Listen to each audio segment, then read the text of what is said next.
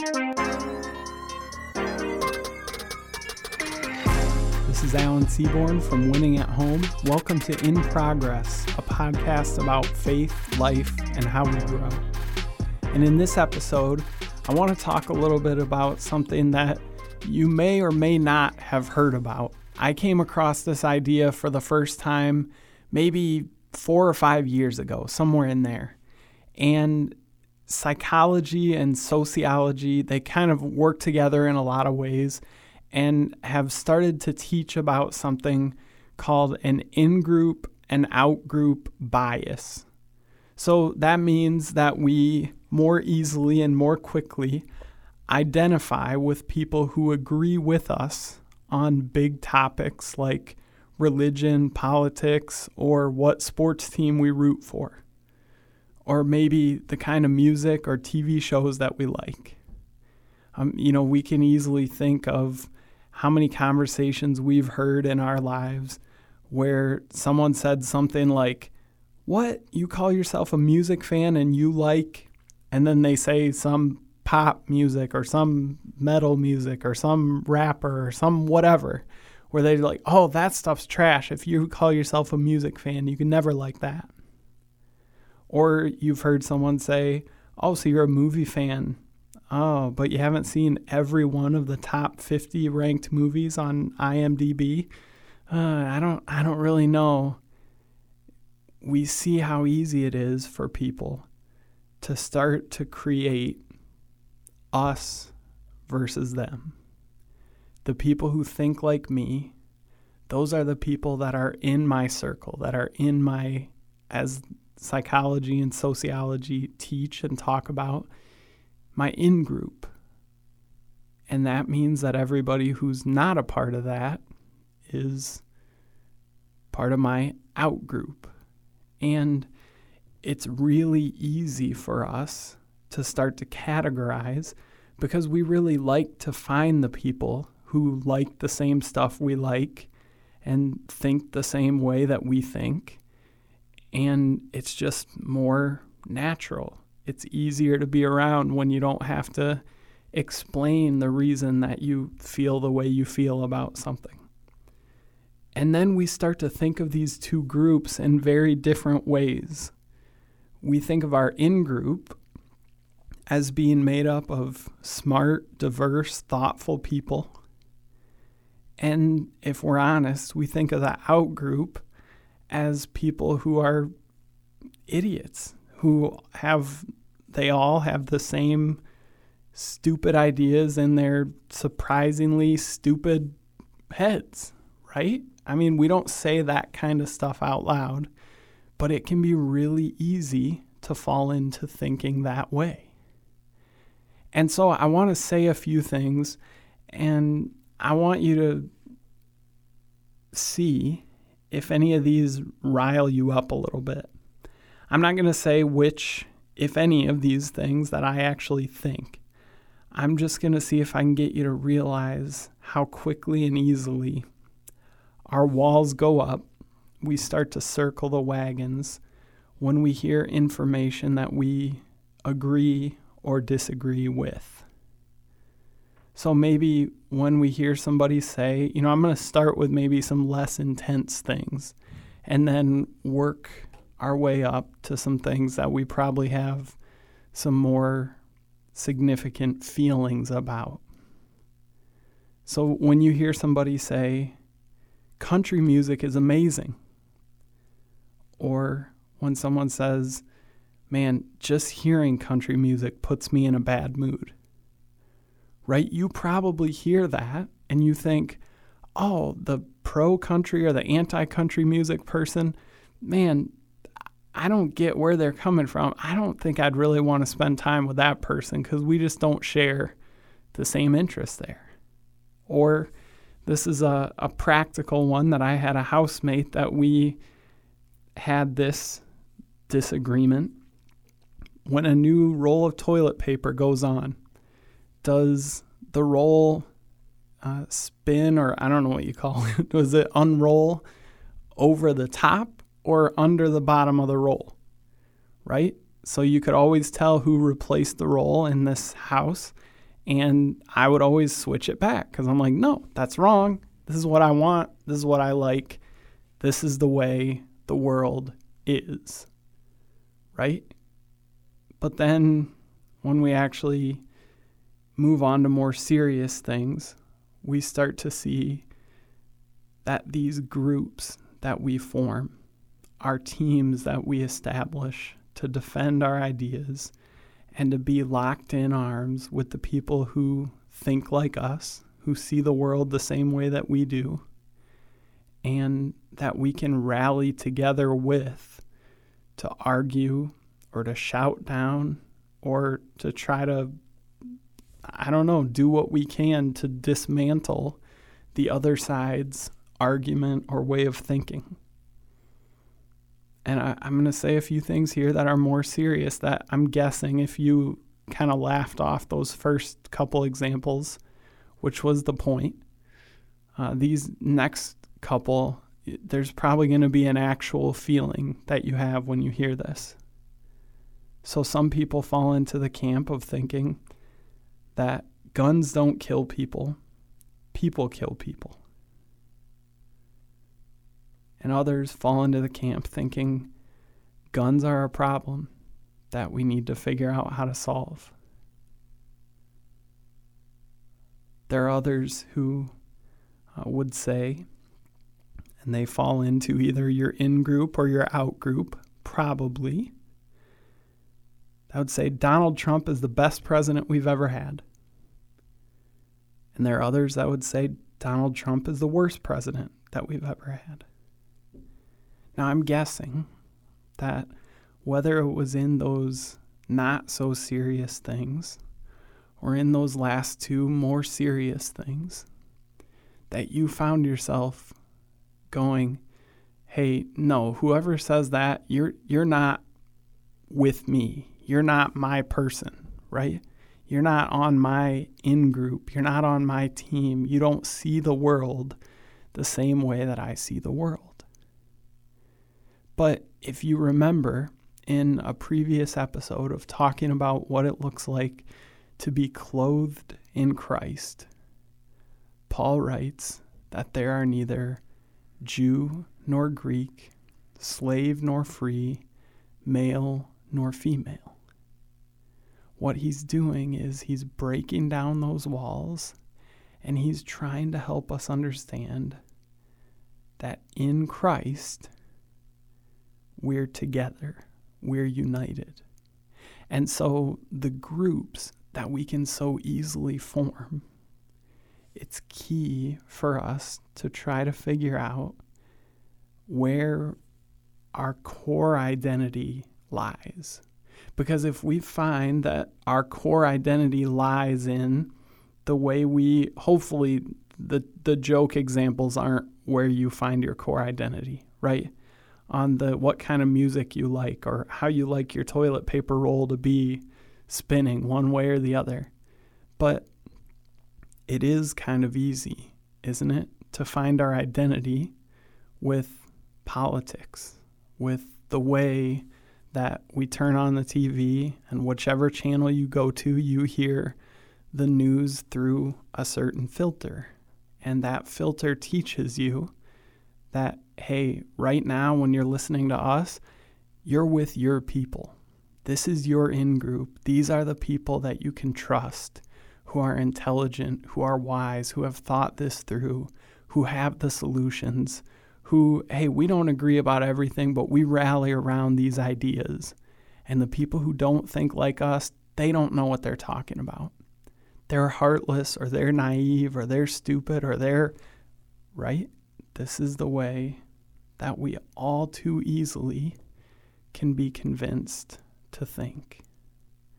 And a lot of these psychologists and sociologists, when they study, they look and say, well, it does make sense.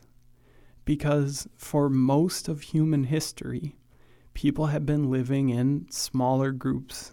You know, they've been living with their immediate and extended family and people who were hunter-gatherers or people who were agricultural or people who were living in these smallish communities that had no real concept of cities and massive cities on the scale that we're currently living in, it made sense that they viewed the world as us versus them.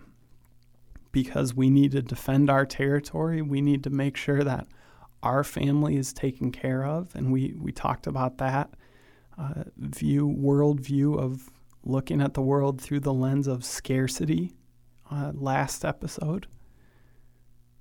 And what we see is over and over and over, it's really easy and it's really natural for us to think that way. I want to read a verse from Proverbs chapter 16. It's verse 32.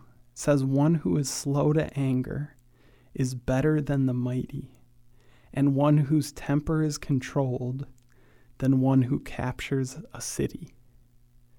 Now those things, a mighty person or a mighty warrior or someone who captures a city, these are things that people would aspire to be at that time, a man of renown, someone that people would know your name because of your heroics on the battlefield or your heroics in planning and executing this coup or whatever it was that you had accomplished.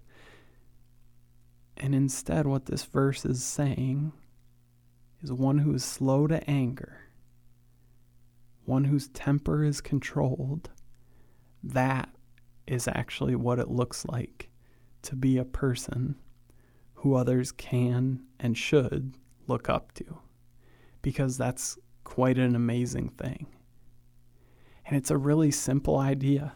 That's all I'm going to be talking about in this episode, is that we live in this world, this culture. I've heard it before called outrage culture, where we watch on social media for something that we can argue against, and we rally, and I get my people who agree with me, you get your people who agree with you, and we don't do battle anymore, but we do kind of. I mean, if you look at the things people say to each other, you look at the way that they think about other people who don't agree with them, that aren't part of their group, it's pretty ugly. And attached to this idea of being slow to anger and controlling our temper, there's a verse in 2 Corinthians that I love where Paul writes that we need to take captive every thought to make it obedient to Christ. And I've got to say, for me, being around our counselors a lot has been a really good thing, because they take the time to go to, I guess the best way to say it is they go to kind of the next level of what's going on behind the scenes in people's actions and the way it's playing out in their lives. And they see some things that I don't notice naturally. So if I tell a story or someone else tells a story about something that happened, I hear the story and think, wow, that person was being a jerk. And our counselors, they say, oh, okay, well, that person, or you, Alan, or whoever was involved in that story, they were acting out of fear, or they were acting that way because they were hurt, or they were acting that way because they were uncertain of what, and they look at things from a next level perspective. And what I feel, I'm like, well, that's just an excuse. They were just being a jerk. They say, no, they were acting out of fear.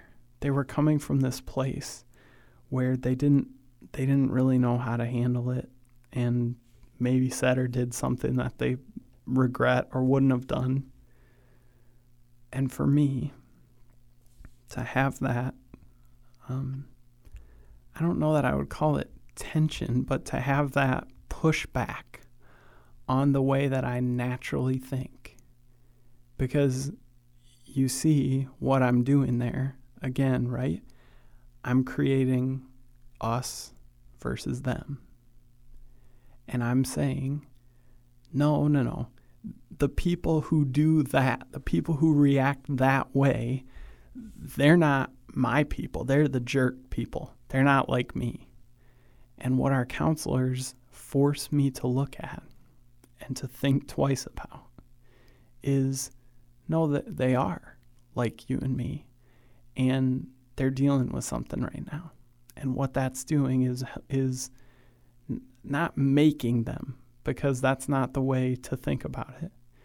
But it's putting them in a position where they're now responding out of fear, out of hurt, out of uncertainty, out of all these things that if I was dealing with it, I would view it as a legitimate reason why I felt the way that I felt. But when I watch somebody else do it, it's really easy to just go, kind of write them off in the moment, not for good, but to say, those aren't really my people. They're not, that's not someone I would want to spend a whole lot of time around. And when we see that what God is trying to do in our lives is to help us get that controlling, that anger, and that temper that in the moment makes us want to cut people off, want to categorize them as other, that's going to make us want to come up with reasons and justifications and explanations for why we don't want to be around that person, why we don't want to spend a whole lot of time around them or live life with them or near them or together in relationship, right? We start to bump people out and say, well, I've got this group of people who are in and you're not one of them, so see you later. And we don't only do that for things that in the moment are legitimate. Just like Paul wrote that we talked about in that previous episode, when he talks about Jew or Greek, slave or free, male or female. We bump people out sometimes. We say, well, it's just easier for me to be around people who share my same background, my same culture. It's just easier for me to be around people who are my same gender. It's easier to be around people that have a similar amount of money that I have. We start to make these lines. We start to draw these circles and say, okay, this is who's in, this is who's not in.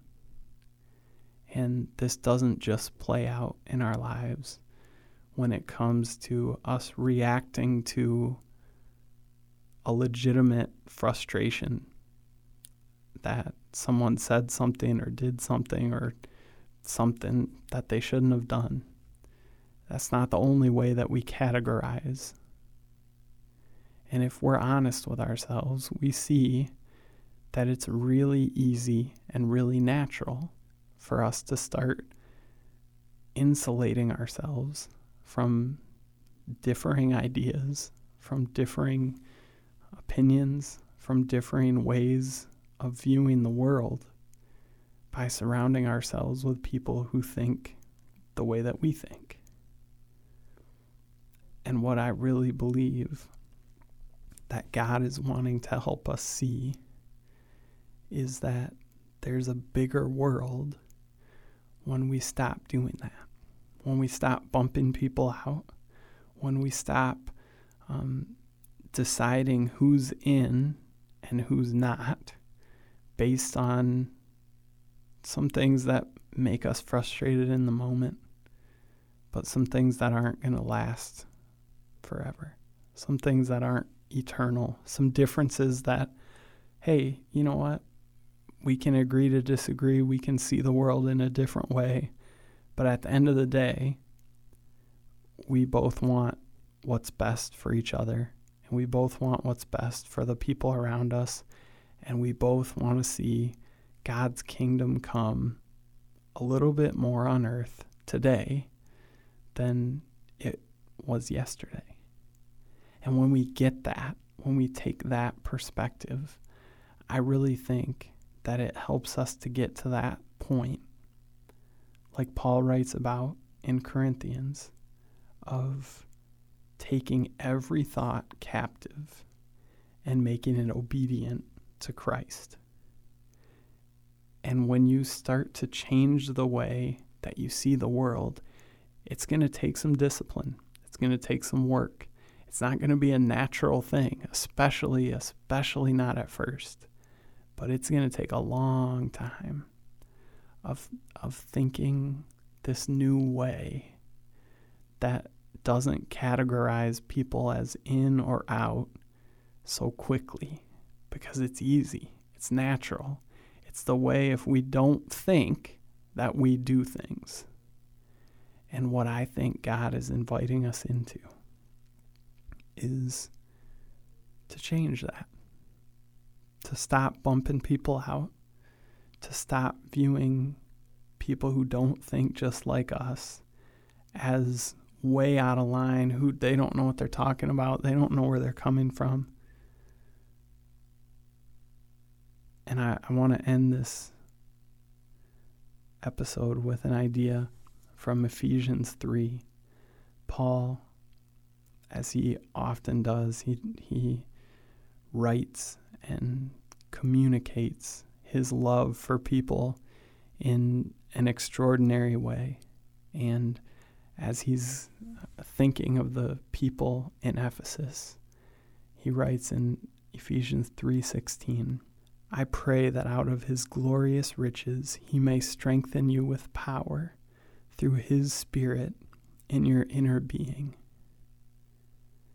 And I really believe that strengthening through his Spirit in our inner being, I really think that that's the way that God can bring about this change that moves us from writing people off out of anger, writing people off because they see the world a different way than we do, writing people off because we have some disagreement that we could never, in our minds, that we could never move past, and coming to see everybody that we interact with as created in God's image and worthy of love and value and respect. That's a whole lot more beautiful of a way to view the world, isn't it?